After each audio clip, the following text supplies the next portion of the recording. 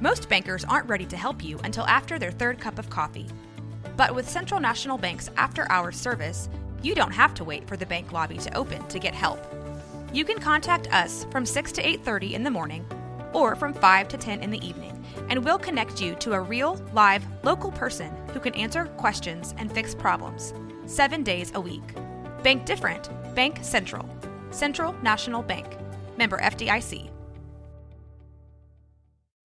When you need mealtime inspiration, it's worth shopping Kroger, where you'll find over 30,000 mouth-watering choices that excite your inner foodie. And no matter what tasty choice you make, you'll enjoy our everyday low prices, plus extra ways to save, like digital coupons worth over $600 each week. You can also save up to $1 off per gallon at the pump with fuel points. More savings and more inspiring flavors make shopping Kroger worth it every time. Kroger, fresh for everyone. Fuel restrictions apply. This is a Rogue Media Network podcast. This is 365 Sports, powered by Sikkim365.com. Grayson, Grundhoefer, Sikkim365.com, and 365 Sports follows like a hawk recruiting, the transfer portal, and much more, and joins Craig and Paul. I'm David Smoke. Grayson, have you had any kind of feedback whatsoever on DeQuan Finn at Baylor University, the quarterback out of Toledo? You know, not a ton quite yet. Now, remember, he's going to have his visit through tomorrow afternoon. So he will have been at Baylor for roughly 3 days, kind of like a normal official visit would be for a high school recruit as well. But yeah, nothing substantial yet to report on kind of anything other than, you know, the same that you would hear, the visit's going well, things like that. That's about it. But obviously some very intriguing news that came out today, which I'm sure we're going to talk about just literally like 30 minutes ago about Malik Murphy. But I think right now it's important to remember that, you know, Baylor bringing DeQuan Finn on a visit first. He's the first quarterback to take an official visit to Baylor since the transfer portal opened. He's also the first offer that they put out at the quarterback position, and technically the only offer until, I believe, about 30 minutes ago. But yeah, this is a very interesting situation. And Finn, obviously a very, very good player, the MAC player of the year this past season. And it's been really, really good the last 3 years. Honestly, I know a lot of people just talk about this past year, but he's got a lot of reps behind him, a lot of experience behind him, which makes you, you know, really optimistic about what he could bring to the table at Baylor for his 1 year of eligibility. So you know Baylor's definitely looking at him and definitely making him a priority right now on this trip. So if it comes down to it, Grayson, who would they rather have? Yeah, you know, I think that is one of those questions that I think is hard to answer at this very moment, just because you got to remember Murphy entered the portal yesterday. I mean, this was a quick turnaround and process for him to decide where he was going to visit, to try to get visits in before the dead period on Monday. And he put down 3 of them. I believe it's Duke, Baylor, and then Oregon State's the third. So yeah, I think that it's still up in the air. I think as of right now, I would probably think that Finn is probably the fit, just because you would have, you know, him and Sora Robertson kind of stacked these next 2 years. But on the flip side, guys, Malik Murphy, I mean, a physical specimen, a guy who's been working with Steve Sarkisian for 2 years now, a guy who's 19 years old still at this very moment. He doesn't turn 20 till February. Just just thinking about his talent and thinking about what he could become, the ceiling is very, very high there. But I do think that you're obviously taking on some inherent risk. If you're going to bring in someone who's, you know, only really played, you know, a handful of meaningful snaps, 2 games this past year, is really the only, you know, substantial evidence that you have about, you know, who he is and what he is currently, even if you think the future is really, really bright for him. Were you shocked to see that Baylor visit come across social media a few minutes ago, or were you kind of expecting that maybe they could be involved? You know, I think the bigger shock for me was that Baylor got the official visit before the dead period. I kind of felt like they might bring in another quarterback later, kind of see what happens with DeQuan Finn, and then go from there once things reopen after the dead period and at the very beginning of January. So, yeah, I was a little surprised to see them get another quarterback on a visit so quickly, but I do know the staff is working tirelessly to try to get guys that they want on campus these next couple days. So it's going to be, fast and heavy. They got one of their priority offensive linemen on campus today. There's just a lot of moving parts and a lot of time and effort, I think, being put into getting guys that they want on campus right before this initial dead period to maybe, add some commitments before things close up for a little bit. You think it would be disappointing if they didn't come out with a quarterback this weekend and or at least 2 or 3 transfers?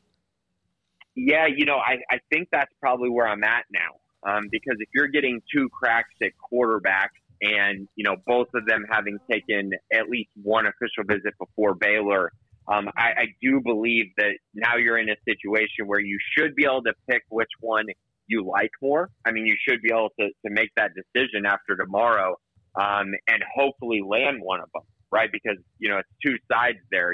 Baylor can want their top guy all they want, but then on the flip side, does that player want to go ahead and make a decision quickly?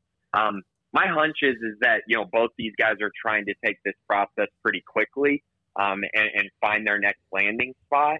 And so I would guess that Baylor's probably going to figure out who their quarterback is or who's going to be competing with Sora Robertson for that starting quarterback spot by the end of this weekend. And then obviously, yes, I do think that they should land a couple commits over the weekend as well. It'd be pretty disappointing if they didn't. Grayson, what do you think is the next domino to fall outside of quarterback in the transfer portal? Yeah, a rather interesting one that I think is maybe kind of a little bit of an obvious one, but I don't know if y'all caught this, but UNLV transfer safety Cameron Jenkins entered the portal this week, and he's on an official visit to Baylor this weekend. And, of course, he's the twin brother of Caden Jenkins. And Caden posted something on his Instagram earlier this week with his brother in it, and it just kind of seems like that could be something that is in the works to have both Jenkins brothers on campus at the same time, which would be rather interesting. Cameron had 32 tackles at UNLV this past year. He plays safety, which is a position that Baylor needs to address in the transfer portal. It almost makes too much sense. So I do think that could be maybe the quickest domino to happen, but I do think that there's some other guys out there. Baylor's done a really nice job, I think, in this early part of the transfer portal, getting guys that they want on campus. And now we'll see if they're able to close the deal and see if they're able to, add some of these guys, to a commitment list before the dead period begins.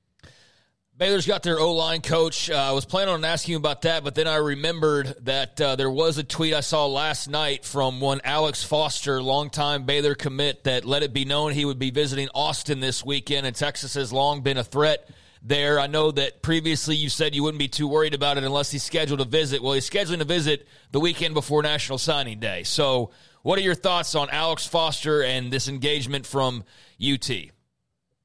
Yeah, this is a huge turn, right? Because I think the more that we kind of talked about, Alex, and the more that, we got past that initial wave of Texas interest, we started to see he took a visit to Baylor, got really excited, was all in with Baylor, came to another game before the end of the year, was all in with Baylor.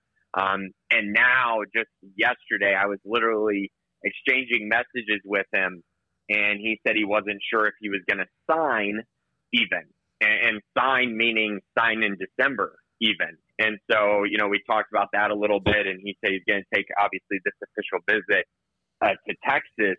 But it is interesting. It seems like he is kind of torn right now on whether he signs early and maybe sticks with Baylor in the long run, or gets to know Texas a little bit more, maybe drags out his recruitment a little bit longer into February, which obviously would not be ideal for Baylor, just because they've spent so much time into this relationship. And Alex is a really talented player and a guy who is actually, he and Kylan Reed are my top prospects in this class rankings-wise.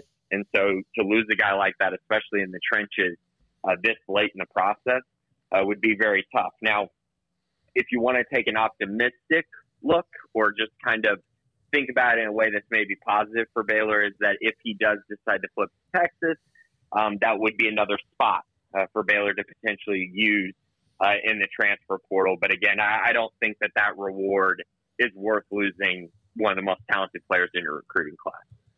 Grayson, Grundhoefer, 365 Sports. Of the two that are on campus right now, Robertson and Martinez, who's now on scholarship, which of those two fits what Jake Spavital wants to do, no matter who else might join the fray? For me, I really think that it's still Sawyer Robertson in that instance. And I think that the thing about him is that he's been in that air raid scheme. He obviously learned a lot from Mike Leach during his time at Mississippi State. And so I actually think he's a really good fit for this scheme. And that's why I don't think even if a quarterback comes in that he should be discounted at all. I think it's going to be an open competition. He's going to get an opportunity to go out there and compete for the job. But I do think that Sawyer is a guy who's a really good fit. And he's got that dual threat ability with his size, his strength, his speed. And I think that fits really well with everything that Jake Spavital wants. And, honestly, I think we got to see it a little bit last year, but his deep balls down the sideline, those throws, which are going to be very important to spread teams vertically in this offense, were really, really impressive. So I'm curious to see him continue to make that leap and continue to take that jump. But yeah, I think Sawyer is right now the better fit for Jake Spavital's offense. Thank you, man. Appreciate it.